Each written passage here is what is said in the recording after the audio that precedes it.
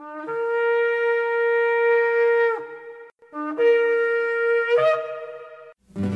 I've had enough of this world and its pleasures.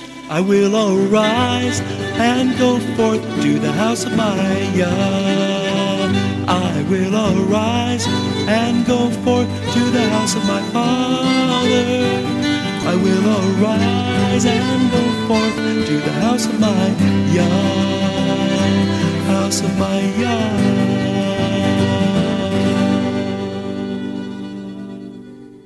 Shalom, and welcome to today's teaching on the Hebraic roots of Christianity, where we study first century Christianity and the faith that Jesus, whose Hebrew name is Yeshua, which means salvation, taught his disciples. And now, Hebraic roots teacher Eddie Chumney of Hebraic Heritage Ministries International. Shalom. I'm Eddie Chumney of Hebraic Heritage Ministries, and we welcome you to today's teaching on the subject the themes of the Feast of Shavuot, or Pentecost. This is part 1 of the series. We are currently doing a series on the biblical festivals. In this session, we are going to do a teaching regarding the themes of Shavuot, or the Feast of Pentecost. The first thing that we want to look at is, when is Shavuot, which is the Hebrew term that means sevens. The term that we normally use is Pentecost, outside of using the Hebrew word in traditional Christianity. In Leviticus chapter 23, verses 15 and 16, it will tell us that Shavuot is 50 days after first fruits. And you shall count unto you from the morrow after the Sabbath, from the day that you brought the sheaf of the wave offering, 7 Sabbaths shall be complete. Even unto the morrow after the 7th Sabbath shall you number 50 days, and you shall offer a new meat offering unto the Lord. Therefore, Shavuot, or Pentecost, is 7 complete weeks plus 1 day, or 50 days following the festival of first fruit. In Leviticus chapter 23, verse 15, when it makes mention of the counting from the day that you brought the sheaf, the word sheaf there is the Hebrew word omer. It is the Strong's number 6016. Therefore, this 7 weeks of counting is referred to as the counting of the omer. Shavuot follows the season of Passover and unleavened bread. So you have the season of Passover, unleavened bread. You have the 7 weeks of counting the omer, and then you arrive at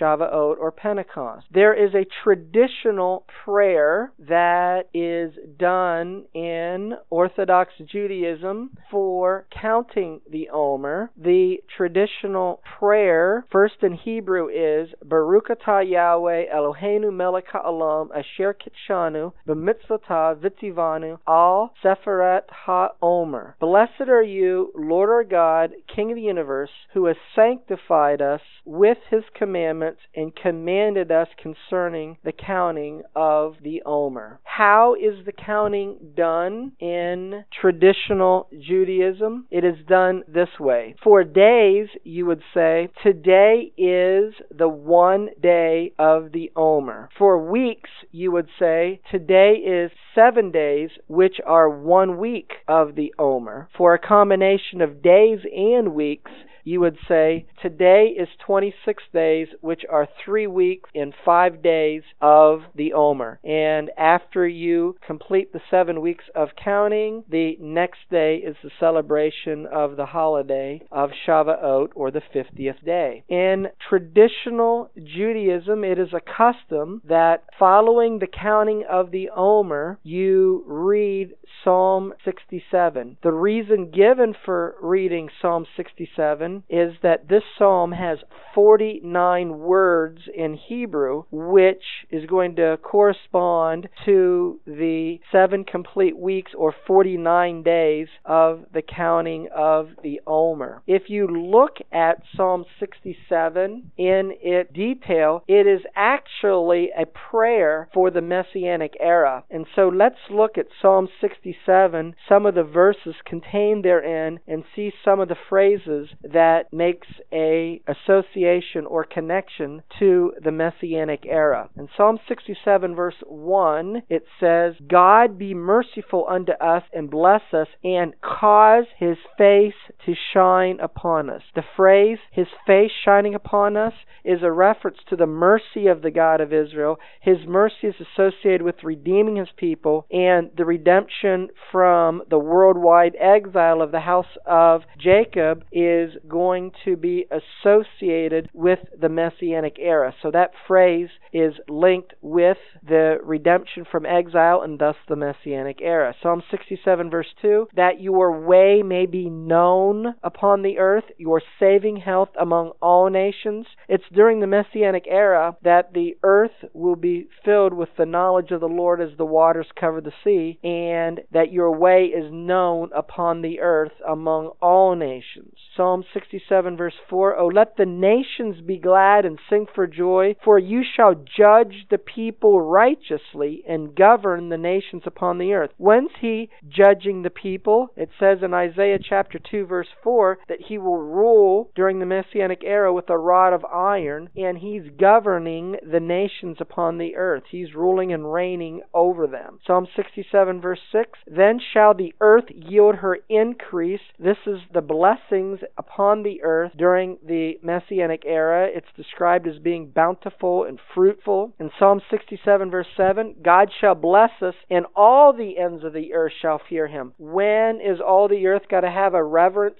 for Messiah? It is going to be during the Messianic era. So Psalm 67 is actually a prayer that pertains to the Messianic era. There is and has been for at least 2,000 years a great controversy regarding how do you count the Omer. In the first century, various sects such as the Sadducees, the Boethusians, and the Essenes. The Essenes are the group that lived in the Dead Sea or the Qumran area. And later, the Karaites, which means biblical scripturalists, had a disagreement with the Pharisees, who are traced today to Rabbinic Judaism on when you start counting the Omer. The Boethusians were considered a sect of the Sadducees. They received their name from Simon, son of Boethus, who was appointed high priest by Herod the Great in 24 before the Common Era, and this is recorded for us by Josephus in Antiquity, chapter 15, section 320. The Sadducees, Boethusians, and Karaites maintain that the counting of the Omer should begin the first day following the weekly Sabbath. The Essenes believed it started on the Sunday after the end of the entire 8-day festival, which would be 1 week later, depending upon how things fell that particular year within the framework of the 7-day week. It would fall upon certain circumstances 1 week later than the Sadducees, Boethusians, and the Karaites. The Pharisees, which are traced to modern Rabbinic Judaism today, maintains that the counting should begin on Aviv or Nisan 16, which is the day following the first day of unleavened bread. The Pharisees affirm that the date of the counting should be Aviv or Nisan 16. We can see this from the Talmud in Menachot 65a, which says the following. What was the procedure? The messengers of the Beit Din used to go out on the day before the festival and tie the unreaped corn in bunches to make it easier to reap. All the inhabitants of the towns nearby assembled there so that it might be reaped with much display. As soon as it became dark, he called out, "Has the sun set?" And they answered, "Yes." Has the sun set? And they answered, yes. With this sickle? And they answered, yes. With this sickle? And they answered, yes. Into this basket? And they answered, yes. Into this basket? And they answered, yes. On the Sabbath, he called out further, on this Sabbath? And they said, yes. Once again, on this Sabbath? And they answered, yes. Shall I reap? And they answered, reap. Shall I reap? And they answered, reap. He repeated every manner 3 times, and they said, yes, yes, yes. And why was this done? Because of the Boethusians, who maintained that the reaping of the Omer was not to take place at the conclusion of the first day of the festival. So they were making a religious point in what they were doing and how they were doing it. For the Boethusians held that the Feast of Weeks must always be on the day after the weekly Sabbath. What is the Karaite view, and what are their arguments for their position? In Leviticus chapter 23 verse 11 it says, and he shall wave the sheaf before the Lord to be accepted for you. On the morrow after the Sabbath the priest shall wave it. In Hebrew, where it says the Sabbath, it is in Hebrew ha-Shabbat. And the Karaites say that ha-Shabbat, that Shabbat refers to the weekly Sabbath. Because it says ha-Shabbat, which means the Shabbat, they say the Shabbat is a reference back to the 7th day in creation, the day that the God of Israel rested from his work of creating the heavens and the earth, which is found in Genesis chapter 2 and verses 1 through 3. Furthermore, the Karaites say that if the counting begins on Aviv or Nisan 16, and this day falls in the middle of the week, you cannot start counting in the middle of the week and count 7 complete weekly Sabbaths, because the commandment in Leviticus chapter 23 verse 15 says that you shall count 7 Sabbaths, shall you count 7 complete Sabbaths. Furthermore, the Karaites support their view from Leviticus chapter 23 verse 14. It says, and you shall eat neither bread nor parched corn nor green ears until the selfsame day that you have brought an offering unto your God. It shall be a statute forever throughout your generations in all your dwellings. So you're not allowed to eat bread or parched corn or green ears until you've brought the first fruit offering unto your God. In Joshua chapter 5 verses 10 and 11, it is written, and the children of Israel encamped in Gilgal and kept the Passover on the 14th day of the month at even in the plains of Jericho. Then it says in Joshua chapter 5 verse 11, and they did eat of the old corn of the land on the morrow after the Passover. The Karaites say that the phrase morrow after the Passover is referring to the 15th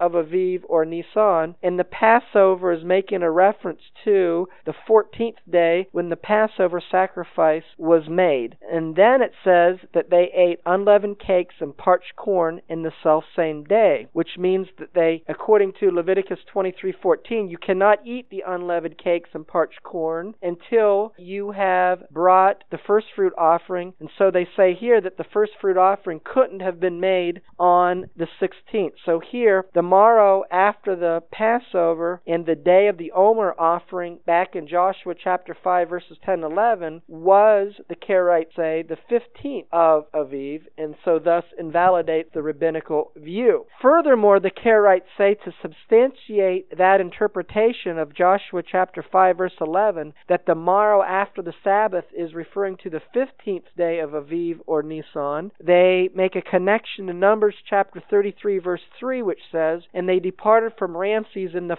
first month on the 15th day of the first month on the morrow after the Passover. Here they're saying the 15th day is using the same phrase, morrow after the Passover, which appears in Joshua chapter 5 verse 11, thus validating that the morrow after the Passover is indeed the 15th day of the first month. They say, therefore, in Joshua chapter 5 verse 11, the Passover on the 14th of Aviv in that year would have taken place then on a Saturday. That's the Karaite view. Now let's look at the rabbinic Jewish view or the Pharisee view going back to the 1st century. In Leviticus chapter 25 verse 8, the word Sabbath appears. It says, "And you shall number 7 Sabbaths." The Strong's number is 7676, and this is the Hebrew word Shabbat. "You shall number 7 Sabbaths of years unto you, 7 times 7 years, in the space of the 7 Sabbaths of years shall be unto you 49 years. The rabbinical view is that the word Sabbath doesn't always necessarily mean the weekly Sabbath. Here the word Sabbath is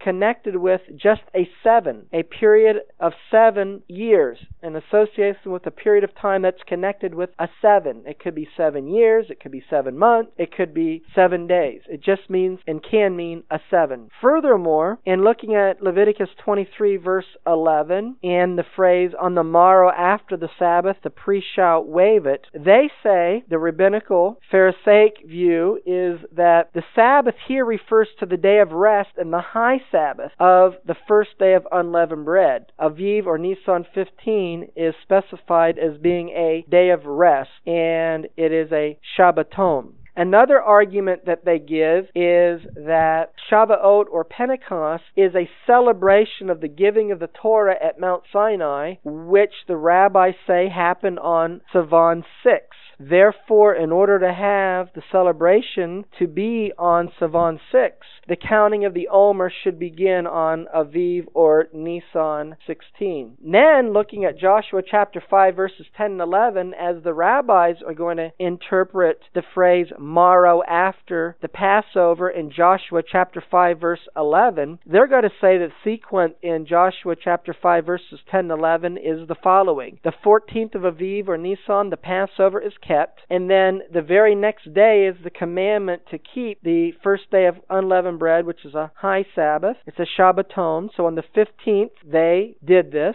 Therefore, Joshua 5:11, when it refers to the morrow after the Passover, the word Passover there is not referring to the 14th or the day when the Passover lamb is sacrificed, but it's referring to the Passover season, of which Passover and unleavened bread are related and connected together as a season, and both together they can be called the Passover season. So Passover, the rabbis say, is referring to the season and not just the Passover sacrifice that would have been done or is associated with the 14th. Furthermore, they say that when you eat the Passover meal, when you eat the meal, the eating of the meal extends into the 15th of Aviv or Nisan, and so therefore the morrow after the Passover, if the meal extends in the 15th, the next day would be the 16th, so the morrow after the Passover in Joshua chapter 5 verse 11 is referring to the 16th of Aviv and not the 15th as the Karaites would view it. Let's look at another principle of understanding how Shavuot is connected to the coming out of Egypt by asking the question, when is the conclusion of Passover? The counting of the Omer, it is seen as actually what connects the coming out of Egypt and the Passover season with the celebration of Shavuot. And in Exodus chapter 3 verse 12,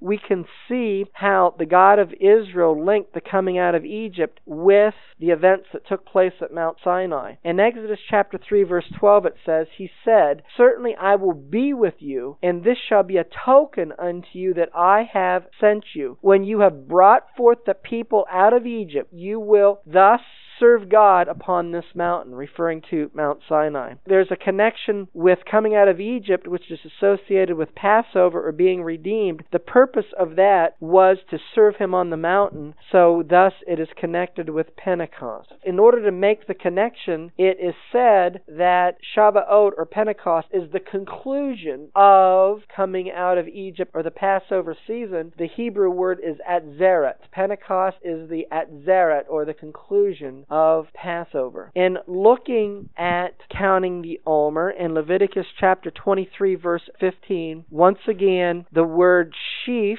that appears in the verse is the Strong's number 6016. It's the Hebrew word omer, and an omer means a dry measure 1/10 of an ephah, or it can mean a sheaf. We can see this definition of an omer in Exodus chapter 16, verse 36, which says, "Now an omer is the 10th part of an ephah." The rabbis, in examining Exodus chapter 16, verse 36, the omer is a 10th of an ephah, interpret the word omer as a measure of grain, and also ruled that the omer is to be brought of barley only. This is found in the Talmud in Menachot 68b. A sheaf in the Bible can represent a person or a group of people. We can see this from Genesis chapter 37, verse 5 and verse 7. "And Joseph dreamed a dream, and he told it to his brethren, and they hated him yet the more. For behold, we were binding sheaves in the field, and lo, my sheaf arose, and also stood upright, and behold, your sheaves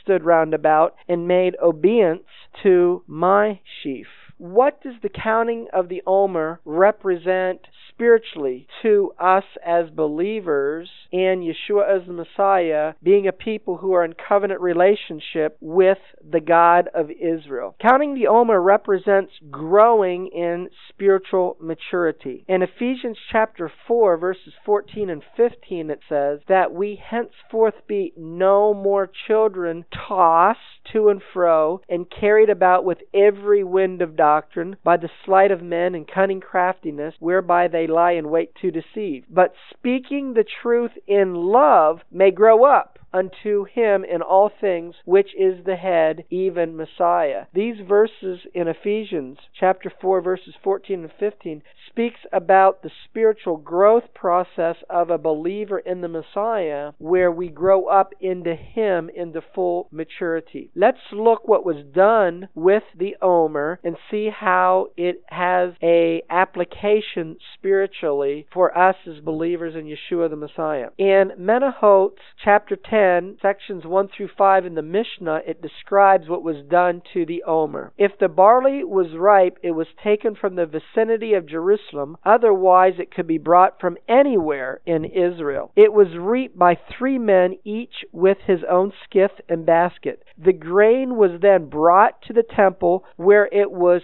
threshed or beaten, as well as being parched and spread on the courtyard floor to be dried by the wind, milled, and ground into fine flour. What is the spiritual meaning of the omer, which can represent a person? So we're applying it to us as individuals who have come out of Egypt, which is a type of the world and the world system, and our destiny is to serve the God of Israel. Being threshed or beaten represents humility. How can we see this? In Isaiah chapter 41, verses 14 and 15, it is written, "Fear not, thou worm Jacob, and you men of Israel. I will help you, says the Lord, and your Redeemer, the Holy One of Israel. Behold, I will make you a new sharp threshing instrument having teeth. You shall thresh the mountains," and what happens when you thresh the mountains? "And beat them small, and shall make the hills as chaff." Mount Sinai itself, where the commandments were given to the nation of Israel by the God of Israel, represents